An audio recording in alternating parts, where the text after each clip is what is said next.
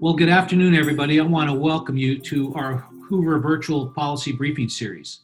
My name is Tom Gilligan, and I'm the director of the Hoover Institution.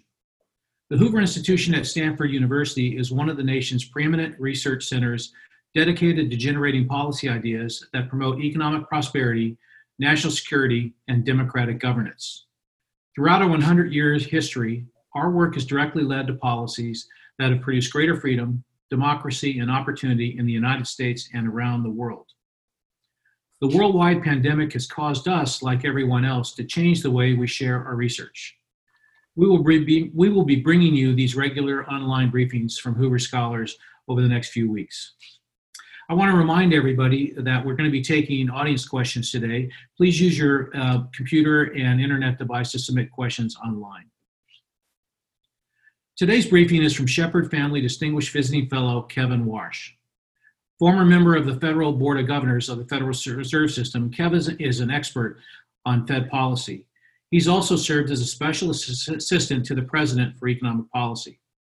Kevin currently advises several private and public companies and is a member of the Group of 30.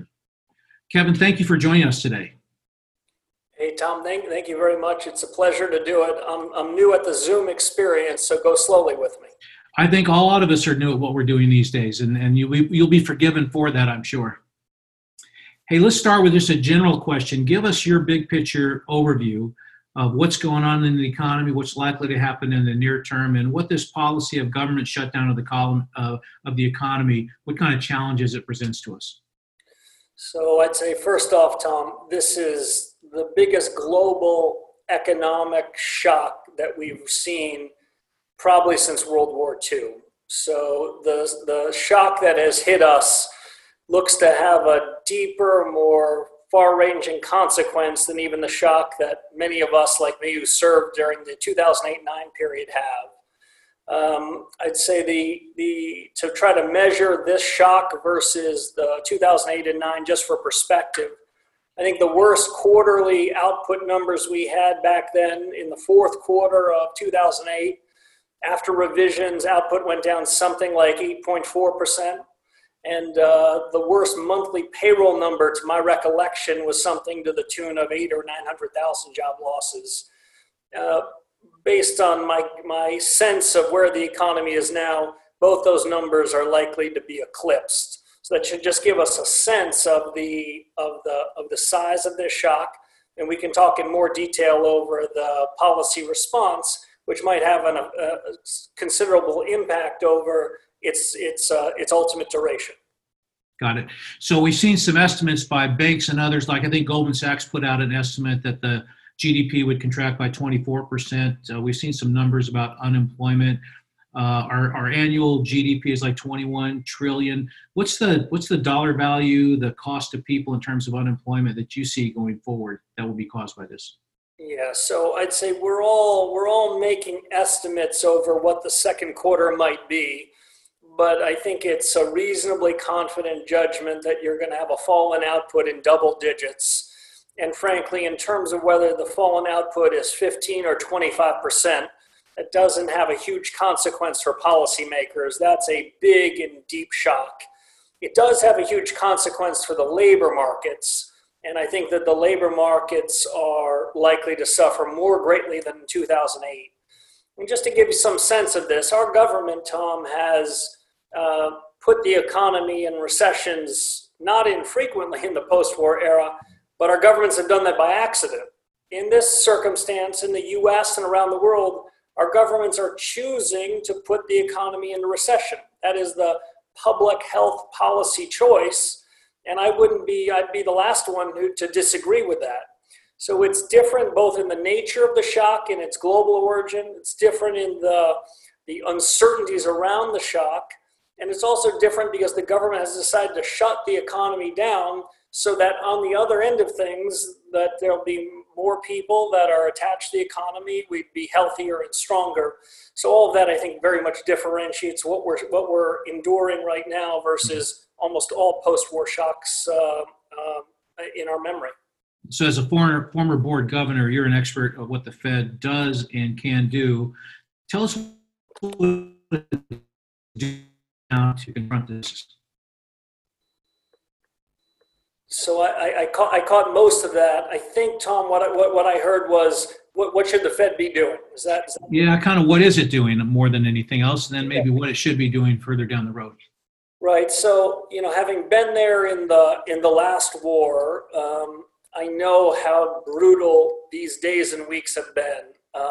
I feel for the people at the Treasury and at the Fed in particular, because I know how hard this is. And to be honest, they've been struck with a shock that might be even harder to deal with than the one that Chairman Bernanke and his team were with. So I'm going to be the last person to be critical of the Fed at this time, and be the first person to say that they've made judgments with a ton of uncertainty of information, uncertainty about what the other political actors in the US and around the world are going to do. And I think in a matter of a few weeks, they put themselves on war footing, and that's an essential move. In terms of what they've actually done, I think the way I view it from the cheap seats, not being there, is they first took something like the 2008 playbook that the institution understood. The institution has the muscle memory of 08 and 09, and there's been enough scholarship written about it, pro and con.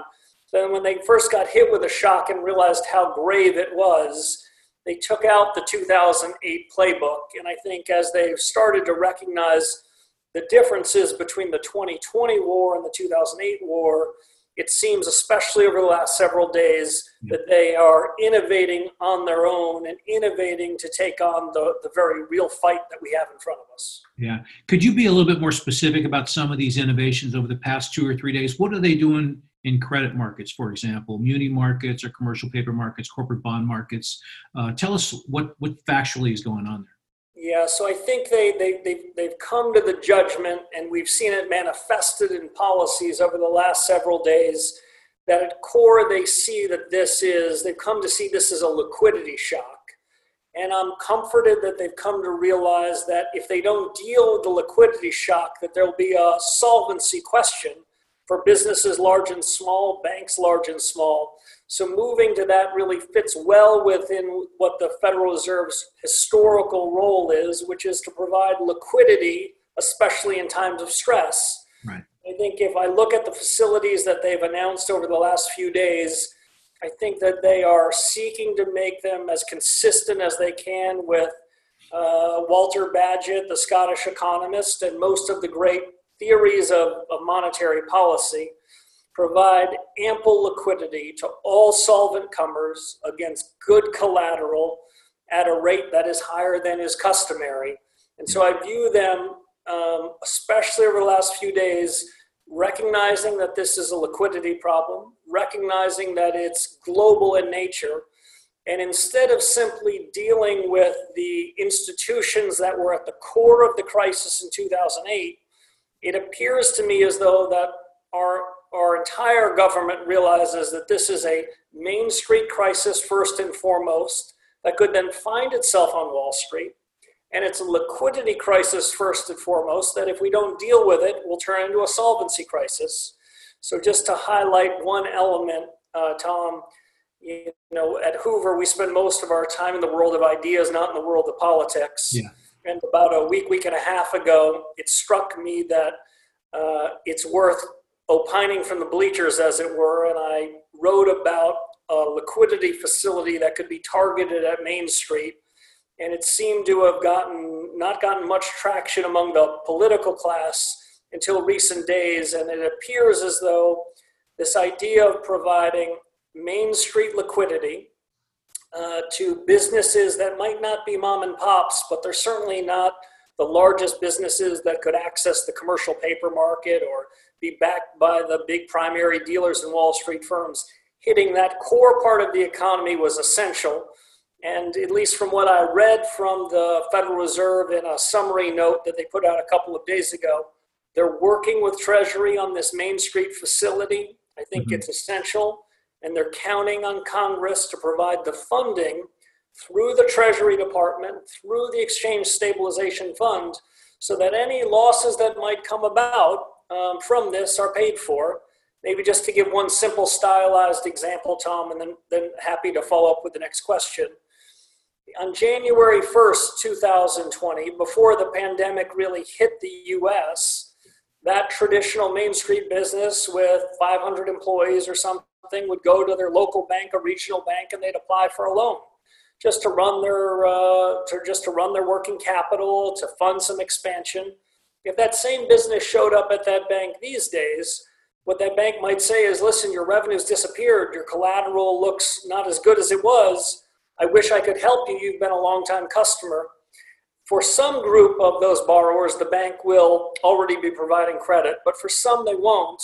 Mm-hmm. And the idea of this Main Street facility would be that the traditional banking system would deal with their traditional borrowers. Those banks would continue to be regulated by the Federal Reserve and the other national bank regulators who oversee them. And if they would have given that customer a loan on January 1st, they give that customer a loan today, and that loan can be in some sense renewable until the period that this pandemic is behind us. And the important innovation is that if there are losses from some subset of those loans, mm-hmm. either because the crisis goes on longer or the business really can't adapt, then those losses would be paid for by the fiscal authorities, by the Congress. Right. The idea is to really leverage the best of the Federal Reserve System, the best of the banking system, but importantly for the Fed not to wander outside of its remit and to be spending fiscal money without the blessing and support of the Treasury and the U.S. Congress. Kevin, I want to talk more about Congress in a minute. I want to stick with the Fed. Before I ask you another question, I want to just remind everybody that you're here for the Hoover virtual policy briefing with Kevin Warsh. We started a bit earlier today, so earlier than scheduled today, so some of you have come in. Welcome. I want to remind you also that we're taking questions. Please submit those on your electronic device, and we'll read those shortly. Kevin, I want to stick with the Fed for just a little bit longer, and I want to do so. We have a couple questions. One is from our colleague Josh Rao, and he wants to know what are the limits right now on the scope and scale of Fed operations? How much less coverage do they have how much loss coverage do they have from the Treasury, and how much do they have for every $1 billion of their programs? How much is provided in fiscal authority? Yeah, it's a great question. I would say the Fed, my sense is, if I were to put myself in the room where they are right now, is the first pressure they have, the first limited resource is their own ability to tackle these problems, which are manifesting themselves quickly. Mm-hmm. So it's an incredibly proud organization. It's got an incredible amount of talent there, some of whom endured the last crisis, so a lot of institutional memory. But the biggest decisions they have to make every day is, where are we putting our intellectual energy? Where are we developing facilities? And what I'm encouraged by is I think they have, especially in recent days, migrated towards this massive liquidity provisioning to all comers. And there seems to be some sense also that they are focused on the source of the problem, which is who's going to be paying fares to be on the airlines, who's going to be keeping these industries afloat, who's going to be going to the store and buying the next widget. And so they've had a very Main Street orientation in recent days, at least my reading of the programs from afar. But the second constraint is the one that our colleague Josh asks about, which is if they can run the plumbing and fix the plumbing of the system broadly, they still are limited by how much loss protection they're given by the Treasury and the Congress.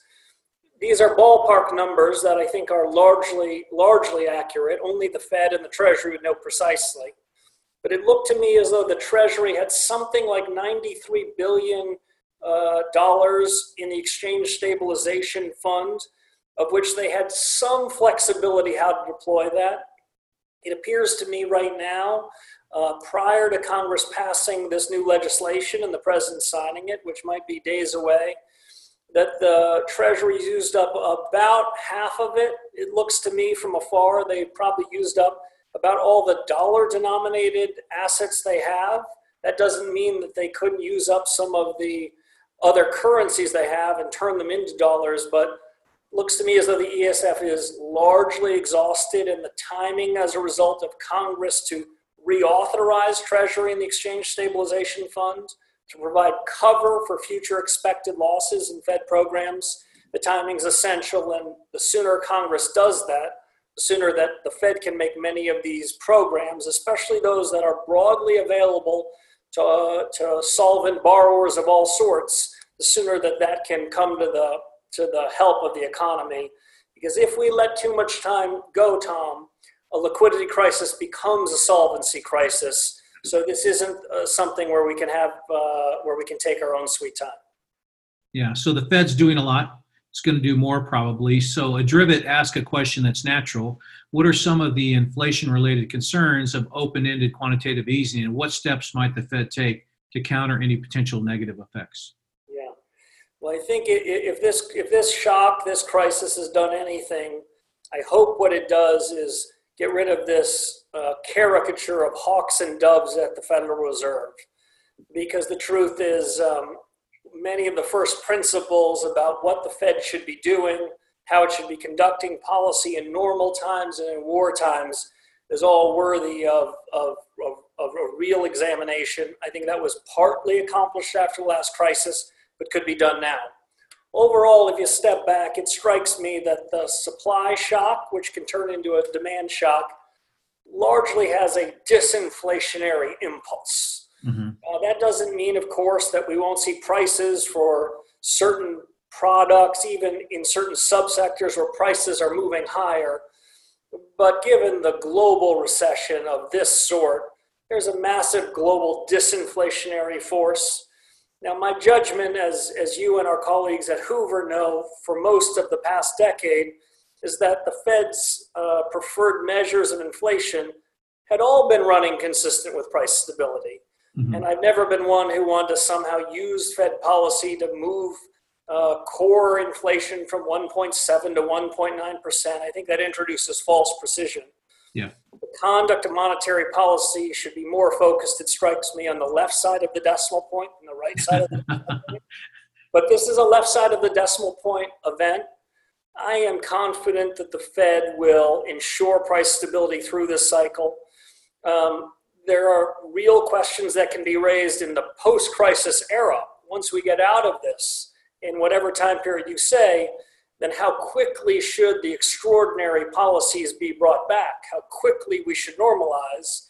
I'm not making news today to suggest over much of the post-crisis period after 2009, I think there were real opportunities for normalization, which could have positioned us perhaps in a better place going into this crisis. But the Fed has to go to war with the army it's got, not the army it wants. And so we are where we are. Short answer, immediate disinflationary impact. But the broad goal of policy today by the Fed shouldn't be, in my judgment, nor do I expect it is, how do we get inflation back to 2.0%? Mm-hmm. The broad view of policy today should be, we're in a shock. How do we bring liquidity to the market in a way that is ample so that, I'll put this, Tom, in language that might be most agreeable or understandable to the market practitioners that are listening. The way I think about the shock is it put the economy in a recession in the US and everywhere around the world. That was the government's choice. The purpose of monetary policy today is to buy time. My judgment is monetary policy can bring demand forward and bring demand back, buy time or sell time. What a massive liquidity infusion would do, like the one we talked about a moment ago, is give businesses and households a moment to take a deep breath. Say they now have the liquidity to continue to operate to one degree or another, their household, to operate their business. And by providing liquidity that can last several months or longer, when this is over, then monetary policy in a more traditional way can stand in. So we should just be central bankers should just be trying to buy time at this moment, try to slow things down as the world is getting faster and faster, and give Main Street and households a chance to say, in 3 months, I'll know better how my business will be. I'll know better how my job will be. And that's the essential element. And in some sense, it's option pricing theory. But in another sense, it's just to provide overwhelming liquidity to slow things down as the world is moving quicker and quicker. Yeah. Kevin, we're still getting a lot of questions about what the Fed is or could be doing. I want to combine a question from Ryan and David. Ryan asked, the mortgage market continues to be under duress. would you expect the unprecedented FOMC actions from Monday of this week to protect the TBA market?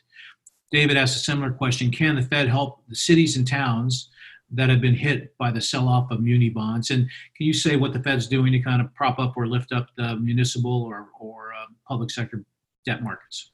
I can, and good central bankers, even has-beens like me, we don't use language like prop up. That's okay, not got what it. we're doing. What we're trying to do, what they're trying to do is bring liquidity into these markets so that buyers and sellers can meet at a common market equilibrium price. Now, I don't want to be disingenuous. When the Fed shows up with a big bazooka to the treasury market or the agency market, the idea is to crowd buyers in. It also has the effect of tending to move prices up in periods of crisis, so our hands aren't totally clean. But they're trying to ensure market functioning. And I think over the course of the last few weeks, what they saw, no doubt, in certain markets was a lack of market functioning. So they're bringing their bazooka, their facilities, and their credibility to those markets to try to make those markets work. I think what they've come to understand over the course of the last several days in implementation is they can't just treat the symptoms. They've got to go to the underlying causes, which I think are this Main Street slowdown, which is being demanded by our president and our governors and local municipal leaders. So when they come to the agency market, what they're trying to do is say that agency securities are substantially similar in this day and age to treasuries. And so if you are backed by the US government, rather than letting these markets be segmented and let there be, I would say, a lack of market functioning, by the Fed providing liquidity to these markets, what we're trying to do is create a single risk-free market. And the most important risk-free asset anywhere in the world is the US Treasury market. And so when there is malfunctioning in 10-year Treasury securities, the world has a problem. The US just doesn't have a problem. So they developed facilities to go into the Treasury market, building on the architecture that we created under Chairman Bernanke's leadership more than a decade ago. And as they've seen other markets breaking down, they're making hard decisions over, is that a market where they need to solve it? If they need to solve it, do they have enough backing from Congress and Treasury so if they lose money, that the Fed hasn't wandered outside of its remit? Or alternatively, will that market take care of itself once the real economy, once they provide liquidity to Main Street? So these are the challenges, and they're intellectual challenges of diagnosis and their functional challenges in terms of where to bring the bazooka. Maybe I'll just make one final comment, Tom, based on those questions. I think that the Fed has found itself working hard and I think successfully over the last few weeks in a storm that no one saw coming. My hope, my expectation even, is over the next several days that they take themselves out of the bunkers in which they've necessarily found themselves and they reveal the economic war plan to the country, not just to households, but to businesses, not just to businesses, but to banks, to financial markets. I think the unique thing about this war, Tom, is that the enemy can't read. And that's a wonderful virtue. The enemy is this virus, this pandemic that came out of nowhere. Normally we have to keep in times of war our war plans to ourselves because we don't want the enemy to know them. But I would encourage all of our policy leaders to be clear and public about what the war plan is. Mm-hmm. They no doubt have come up with a diagnosis of what ails the U.S. They've no doubt now come up with, I think, an architecture of some very powerful products.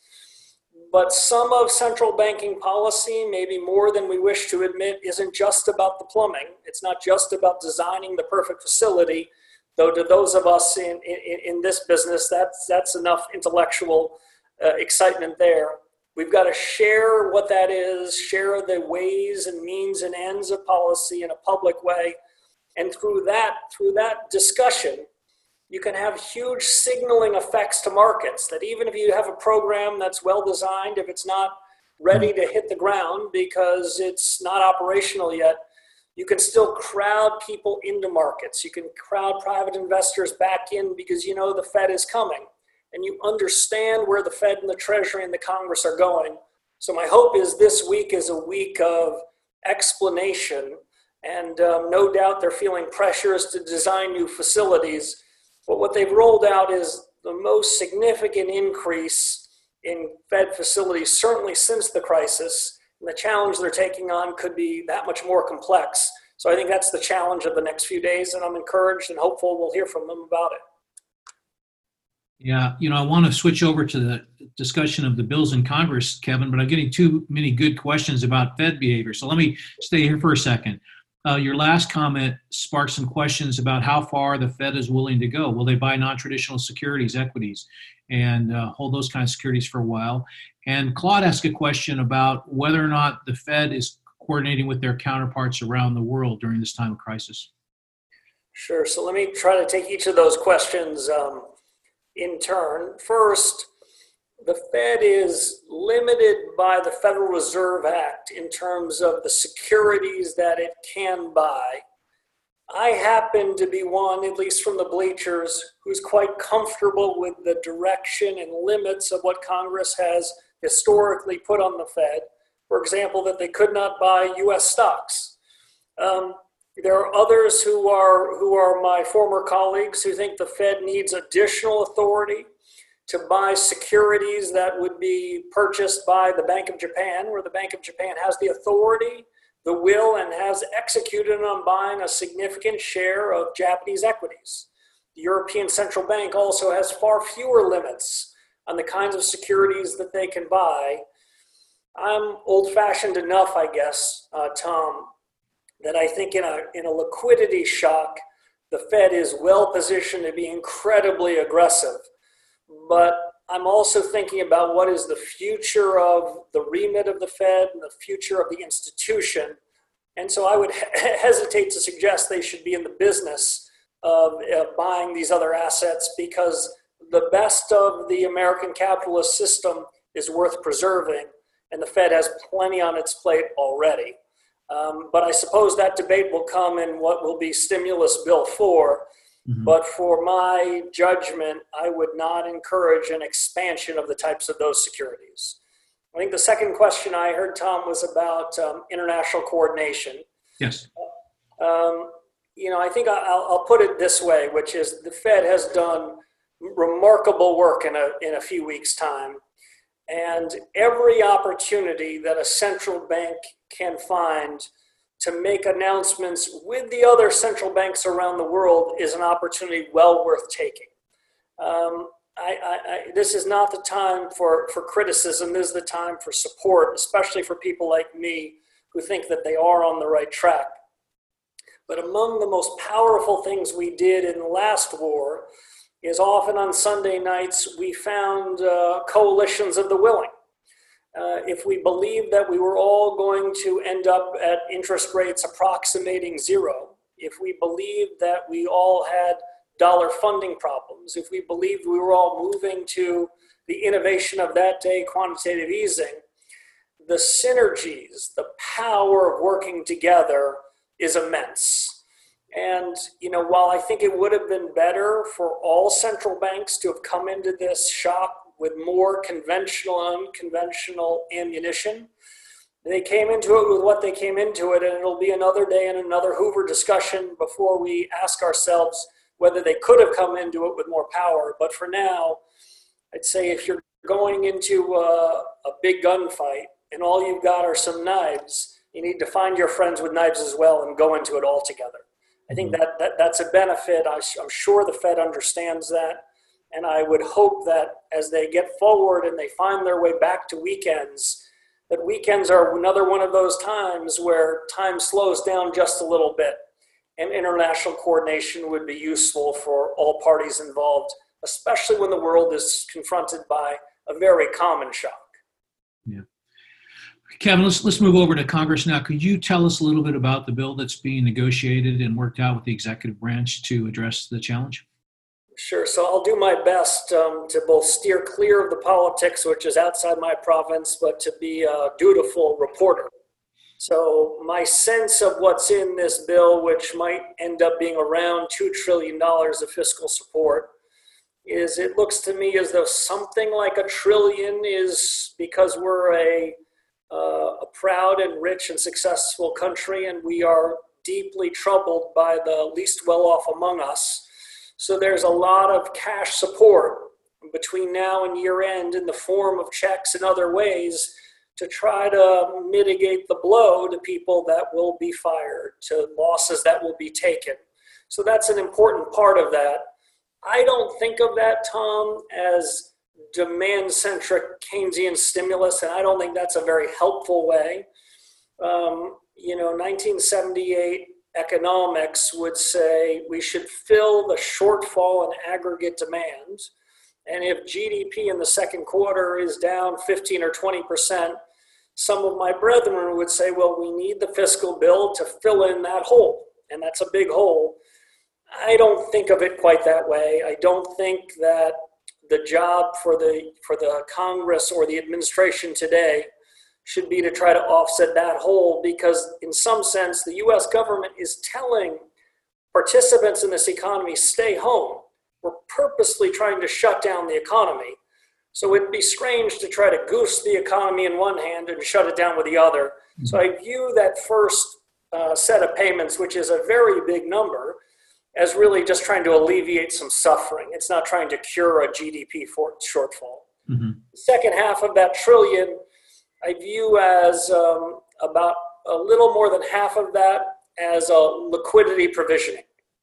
So the way I think of that is among the parts of that program, which if it survives, would be what I think of and wrote about a week and a half ago as the attempt to provide liquidity to all comers on Main Street.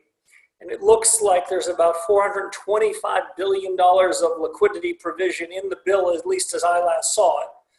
And that would be targeted at businesses that are not mom and pops, but are very large and could go through to some of our biggest businesses.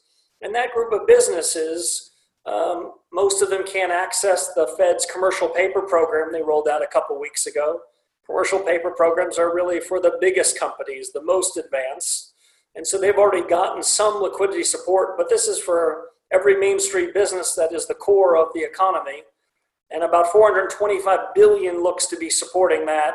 In addition, there's other money that Congress appears to have earmarked for the airlines, and to the tune of about $75 billion, another $150 billion or so for other distressed industries, and a lot of authority that would go to the Treasury Secretary to target this money in ways that are ultimately deemed prudent.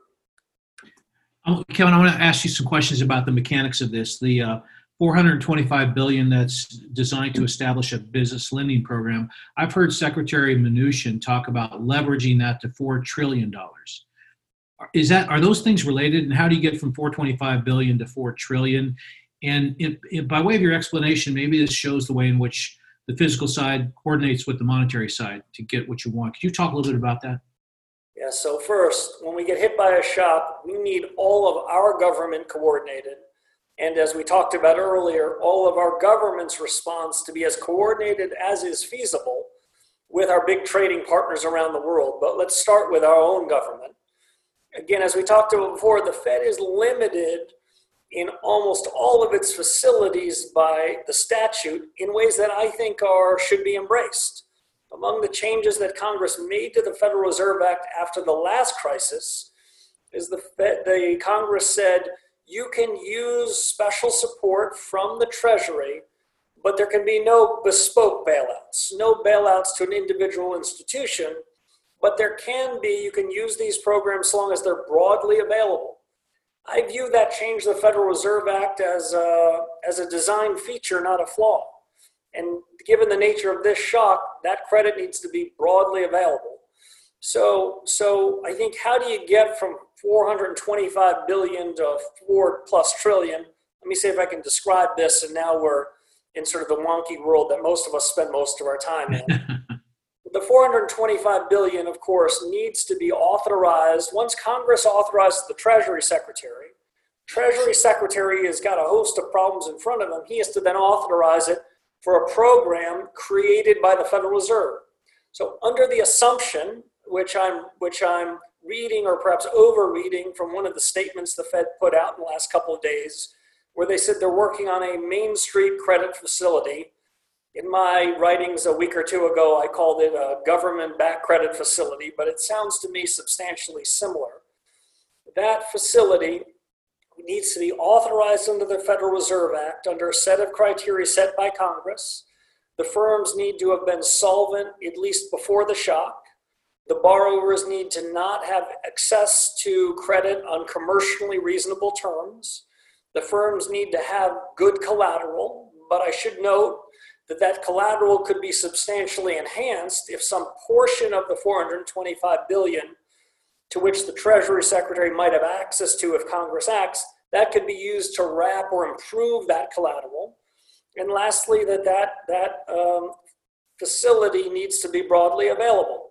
So assuming each of those things are satisfied, and I'm confident that if the Fed goes forward, they will be satisfied, then the Fed has to ask, well, if we provide loans to all comers, and my view is it needs to be to all comers. This is not the time to be picking winners and losers. This is not the time to say, well, what about that industry?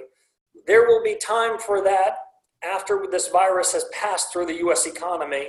We want to crowd people in. So what happens? Assuming the Fed goes along, assuming the Treasury goes along and Congress goes along, the $425 billion would be necessary, or some portion of that, to deal with what we would call expected losses. So the packages of loans that are gathered by the banks will have an expected loss rate in it based on assumptions about where the virus is now. Those losses have a huge error band. We don't really know, but the Fed can't write a ticket for something where the expected losses would be larger than the ESF funding. So does that mean that the Fed could only write tickets, provide liquidity, until they lose up to, or expect to lose up to, $425 billion? No. That $425 billion can be leveraged in the system, and I suspect that my friends at the Federal Reserve and the New York Fed are using some of the knowledge we picked up in the crisis when we created new vehicles. It's called special purpose vehicles. The loans would then be, I suspect, broken into, let's say, investment grade small business loans in the following sectors. They would be packaged in a security, delivered in some sense from each of the small banks to the New York Fed for pricing. And it might be, for example, that the Treasury and the Fed say together that the ESF will support the first 15 cents of every dollar of loss inside that portfolio. So that can run you, that can help, but who would pay for the other losses? You could securitize that structure so the other losses could be picked up by other investors who'd say, sure, if the Congress and the Treasury takes the first loss, I'll take the second, third, or fourth loss. This is financial engineering, but in a good way. And if you wanted to get a lot more leverage out of the exchange stabilization fund, my recollection tells me that's a good way to go. But we have not heard the details of that architecture, but that's my suspicion of how you could get from a $425 billion number to a number that is up to 10x. For conservative planning purposes, given the state of our financial markets, given the uncertainty among many of our investors, I don't know if you would count on leveraging it to that extent, but you could certainly get more bang for the buck than the simple dollars allocated by Congress to the Treasury and from the Treasury to the Fed. Interesting. Fascinating. I want to remind everybody that we're talking with Kevin Warsh, and this is the Hoover virtual briefing. We're taking questions. Please submit your questions. And Kevin, I'll turn to one right now from Mike. What is your best case, worst case, and most probable case scenario for our economy and time frame of recovery due to this pandemic-driven crisis? So Mike, that's no softball question, and you got from what Tom said earlier that the wonky discussion we just had, he and I consider fascinating. So now you're hitting me with a question that is probably of more consequence and more interest to the broader group of listeners. I'm enough of a central banker in my blood that if you don't mind, I'm going to not give you my worst case. This is not a time that even has-beens like me want to introduce those facts and have those characterized or mischaracterized. but I will give you more of a base case, or a case that I think might be more a central tendency for policymakers. So the base case, we'll have to assume a couple of things, and these assumptions we'd have to take on board. We don't know how honest they are. We'd assume that the healthcare directed shutdown of the economy that lasts some weeks and certain geographies some months works. My sense, having listened to some of the world's experts, that if, for example, we all self-quarantine, and that's 75 or 80% of us in a geography, in a nation, that you need to get at least to that level to contain the migration of the virus. So assume that that works in some sense, but also assume that we decide not to shut down the economy for the balance of the year, that over the course of the next weeks, the healthcare professionals and economic advisors that are arguing at the highest levels of our government in our biggest agencies come to a common view of how to optimize the economy and the healthcare outcomes, because we're really all solving for the same thing. How do we ensure the economy is as strong as it can over the horizon, which really means ensuring that Americans get back to work and that we're not taking unnecessary risks, especially with the least well-off among us and those that are otherwise infirmed. So with that assumption, which is we go from a hard, sudden stop in the economy to a slow reopening, the language I think of is we've slammed on the brakes and we're going to release the brake, which is different than saying we're going to hit the accelerator. So as we release the brake in certain economies, the economy will naturally get back into some kind of rhythm, though nothing like what we had before the crisis. And again, you'll excuse me for the other assumption. The other assumption is Congress authorizes the Treasury and the Fed to go forward with these big and deep liquidity facilities for all. If the Congress does not do that, especially on the liquidity front, then the liquidity crisis can turn into a solvency crisis very quickly. So with those assumptions, it looks to me as though the economic recession will be deep, and it will likely be measured in some quarters. We could be surprised on the upside if, for example, in the middle of the summer, there's an antiviral that comes to pass that will work, that will effectively treat people's symptoms and make the virus so it no longer finds its way in the system. Then we can surely do better than that. And I would judge as an outsider, not a healthcare expert, that the upside would come either from an antiviral cocktail that is being used to treat other viruses that has efficacy here. The other potential upside from that is a virus that's mutating in a way such that it's becoming less lethal. Now that virus that mutates might become more contagious, but the symptoms might be less pronounced and the mortality might be more significant. So there's certainly upsides, but my broad sense is that we should assume, based on those assumptions, that the economy that's being shut down around the world reopens, probably reopens in the US a bit quicker than in places like Europe, but you still are suffering from several quarters of output that is not growing, and that you have a labor market that cannot spring back. And just to say maybe one word about the labor markets, most of us that are been following the economy over the last dozen years, we say that we've been averaging payrolls of about 200,000 a month. But of course, that number covers up a lot of sins. It's a net number of a couple 100,000 job gains a month. In a typical month over the course of this crisis, about 6 million people have been hired and about 5.8 million people have either been fired or laid off. So one way to think about the payroll piece, and this is an overly simplistic assumption, assume no one is hired. So there goes 6 million. Mm-hmm. No one voluntarily quits. Again, an unfair assumption. Then the only question is the net number equals the firings number in some broad sense. And with that, you can get to numbers that make the payroll numbers in the crisis really look somewhat benign in comparison. So I don't want to underestimate what we're choosing to do to the U.S. economy in the near term, but I'm absolutely convinced that over the horizon, which could be a year, 18 months from now, the U.S. economy will be different there will be scars from this crisis that we can spend a bit of time talking about if you want, Tom, or people listening on the call. But the U.S. is going to come out of this as a relative outperformer relative to our G20 peers. I am very confident of that. What I'm less confident about is an absolute level, can we go back to the kind of growth rates that we've grown accustomed to in the post-war era?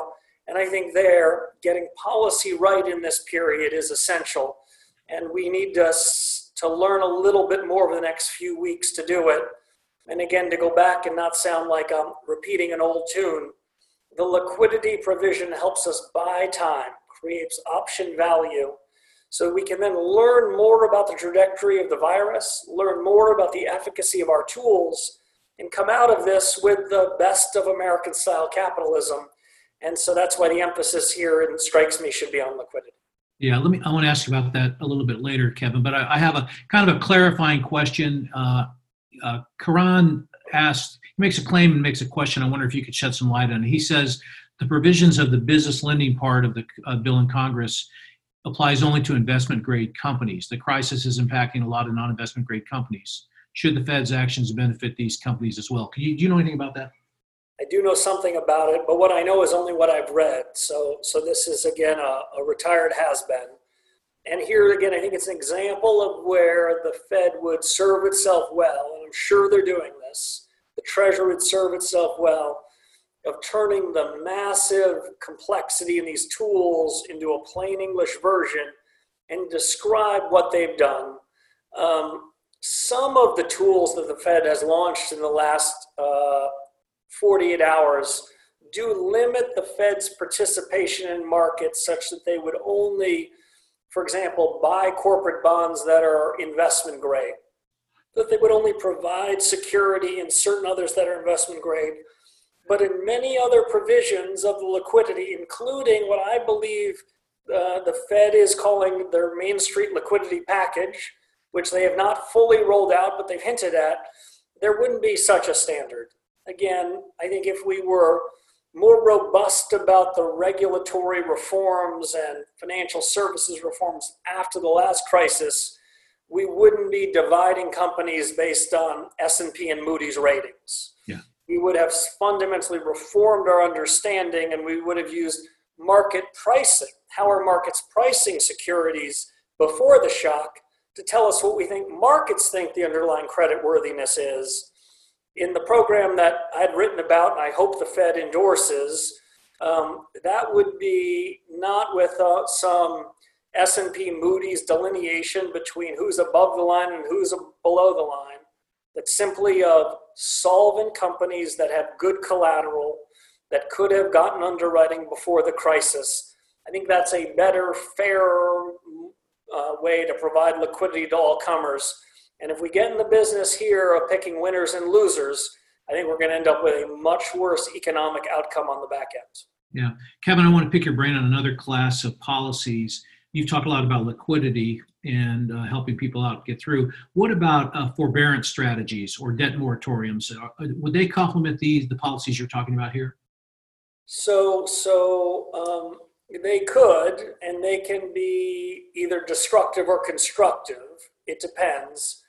The impression I get from policymakers overseas, particularly in Europe and the United Kingdom, is it appears somewhat clearer that forbearance as a supervisory and regulatory tool is more in the offing. They have been somewhat more explicit that at least during the period of this shock, that understanding that interest payments might not be due and payable, but would require to be put in arrears until we get to the other side. It's not obvious to me what decisions have been made by the Federal Reserve, the Office of the Control of the Currency, the FDIC, the Treasury Department, the Financial Stability Oversight Council, and a range of other regulators on forbearance.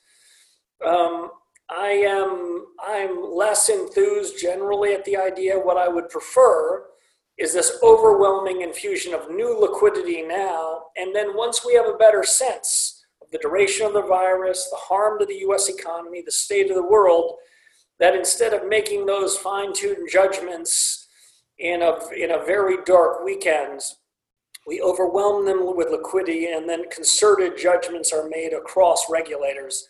Less obvious to me what decisions have been made in real time in recent days. But again, that's another subject upon which I think our economic leaders will give economic war program sets of remarks to inform us, again, what their diagnosis is and what they're doing about it. They've now put many of these principles in place, and it will serve them well to tell their story and answer really good questions like that one. Yeah. Tori has an interesting question, Kevin. Are there any policies we could consider, should consider changing during this time to address the growing wealth gap in the U.S. that we were seeing before this pandemic? There's a tendency, it's a great question. There is a tendency in periods of crisis to say we're not going to let this crisis go to waste. And across the political spectrum and in the world of ideas where Tom and I spend our time across the ideological spectrum, say this is our moment to do to corporate governance what we always wanted. This is our moment to do to American-style capitalism what we always wanted. Because we're at war, I think this is an opportunity to resist those temptations, however much I might agree or disagree with those initiatives from the left or the right. This is a moment at which we need to respond to the war that is directly in front of us. We need to establish the strongest foundation for economic growth, and we will have plenty of time to then ask ourselves fundamental questions of reform of these important institutions like the Fed and the Treasury, the important institutions like the White House and pandemic responses in generally. And so I don't mean to suggest we should be myopic. And I do mean to suggest that we could have used the period between these crises in a much more fertile and effective way to prepare. But this should not be a political moment for us to do things that are anything other than essential to come out the other side, in my judgment. Yeah. Kevin, you made the claim that you thought the U.S. would relatively outperform other countries, capitalist countries, as we get through this crisis and onto normal circumstances. What's the basis for your belief? So I'd first start with the momentum going into the crisis. So the U.S. after the détente between the China and the U.S., culminating in the signing ceremony in the East Room presided on by the president, from that moment until the crisis was really at our door in the pandemic, the U.S. economy was showing more momentum than were most of the other major economies around the world. Some of the other big economies in the world were showing very little momentum, even coming out of the détente between the G2 powers. And so I think on a short-term sense, the U.S. seemed to have more wind at its back than most of our trading partners. So that's encouraging. I also fundamentally do believe in the resilience and dynamism of the U.S. economy. Some people might view that as the vice of the economy. I view that as its virtue. And in my business, Tom, and yours, there is a tendency for us to think that the strength of our economies depend on the brilliance of monetary policymakers, the brilliance of fiscal authorities, and even presidents and prime ministers. But the economics I learned 30 years ago at Stanford as an undergraduate, and economics that some of our brethren teach across the campus at Stanford, they teach that the most important thing in any economy is what we used to call the micro foundations of macro.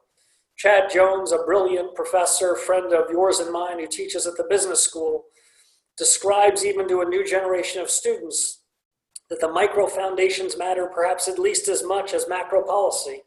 And frankly, we've got better micro foundations than most of our trading partners. What are these things?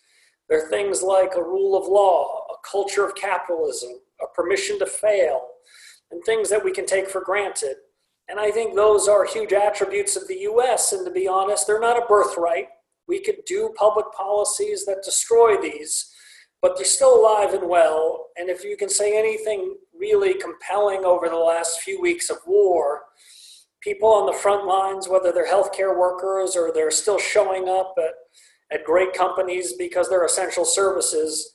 They're committed to get their package delivered. They're committed to help the people that are knocking on their door at the pharmacy and at the hospital. And those micro foundations are really important. There are things that we used to describe as cultural, but they're things that can be squandered, and we should realize that those give us incredible flexibility on the other side of this. Yeah. Scott, Kevin, Scott has a question. It has to do with the reference to scar tissue that you mentioned. What are going to be lasting effects from this crisis? And can we spend a few minutes talking about where you expect this to lead and why? Yeah. One of my critics after the last crisis and before this one told me that I had too much scar tissue from the last crisis, that I was still overly worried about the next shock because of the shock that I had suffered under with my colleagues like Chairman Bernanke and others. I thought during most of the post-crisis period that I had a lot of scar tissue, but maybe there wasn't enough scar tissue among policymakers in the post-2010 period. So there's a right amount of scarring to have. Maybe I have too much of it, and the new crew, they're getting all the scarring they could have ever asked for in a hurry. What I'd say is, it strikes me that the U.S. and global economy is likely to be fundamentally different on the other side of this virus, even if the pandemic has peaked in most of the countries of the world, and we find ourselves over the next several months dealing with its consequences, but we feel the worst is behind us. Even in that very optimistic scenario, behavior fundamentally has changed. And I'll go in two directions, but I'll give an analogy to see if it's helpful. And here I'll credit another one of our Stanford colleagues who taught me this 25 years ago when I was probably ill-equipped to understand it, but it stayed in my head. Myron Scholes, of course, the Nobel Prize winner who teaches at Stanford, he asked me in a class of students about whether something in a different context would change.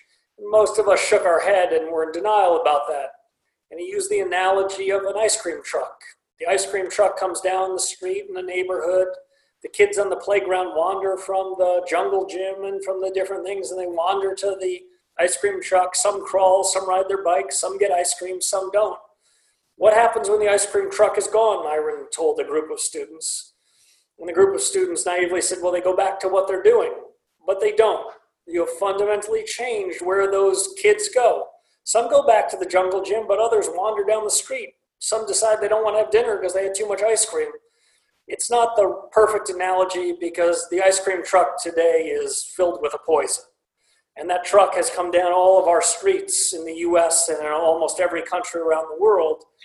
And I think we'd be mistaken in the view that we can go back to our old models, our own expectations of consumption and savings, our old expectations of the G2, the US and China, or even the G20. And some of the changes can be very good, some less so. And so if there was ever a shock that we needed to really revisit how our economies and societies are changing, and we missed that. We missed the window to do that after 2008. One of the only good things I could say about this panic, and one can't say anything really too good about the harm and the damage that's being done and the lives that'll be lost, is this now should be our clarion call to go back to first principles in the economics profession and society at large. I'll just end with one final point, Tom, if you'll let me. Please, yeah. Economics literature, over the last 30 years has gone in some fruitful direction, some less fruitful in my scarred view.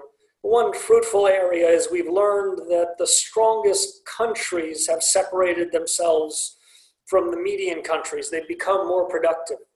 We've also learned that some frontier companies have done the same. They've been able to be more productive, take more market share, be more user-friendly, have consumers gravitate towards them. I think in all likelihood, Tom, the winners will be bigger winners, countries and companies that figure out what the new paradigm will be. And those that are less able to keep up are going to have fewer good choices. So I expect more dynamism to the good and to the bad on the other side of it. And it really puts the burden on places like Hoover and people that are in the world of ideas like you and me and our colleagues to think anew and not rely on 1978 Keynesian models or expectations of behavior, because the world looks to me, regardless of scenario, that we're going to be in a different place on the other side. And it's our job to make sure that different is better instead of different being worse. Great. Kevin, that brings us to the end of our briefing today. I want to thank you for your insightful comments. We really appreciate it. It was great. I also want to remind everybody on the briefing that our next virtual policy briefing will be on Thursday at 11 a.m. Pacific time and 2 p.m. Eastern time. Scott Atlas, Hoover Senior Fellow and former Senior Advisor for Healthcare, will discuss the implications of COVID-19 on the global healthcare system. You can join Thursday's briefing at the same link you signed in on today. You can find more research on the coronavirus by Hoover Institution Fellows at hoover.org under the COVID-19 tab.